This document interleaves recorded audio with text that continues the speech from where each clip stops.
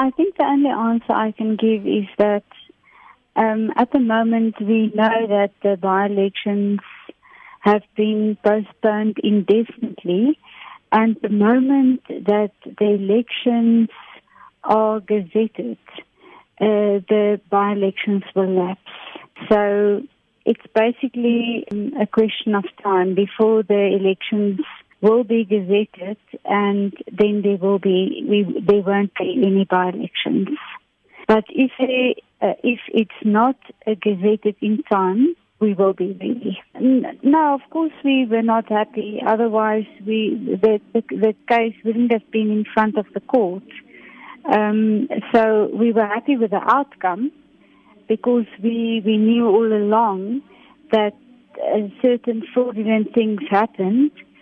We were very unhappy with the fact that some voters disappeared from the voters' roll, and it's very easy to get a cell phone and to get information to RICO your cell phone.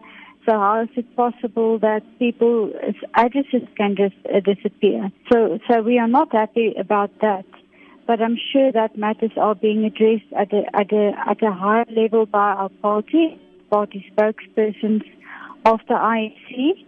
So at the local level, we have our structures dealing with that, and at the national level, we've got our structures dealing with that as well. Do you agree that the issue about the verification of addresses will probably help in solving the issue? Absolutely. You can't stay say you stay in one place, not stay there and then vote in another place. That is definitely rigging of votes, and it's unlawful. And the IEC should have foreseen it, and they should have listened when people cautioned them about it, because they are supposed to be independent, and I think it harmed their independence. And they are, I must say, they are working very hard to regain their independence, and they are assisting us greatly in Potchefstroom and in the Tlokwe municipality, especially in areas where we ask for assistance. They are assisting us greatly, and I'm very grateful for that.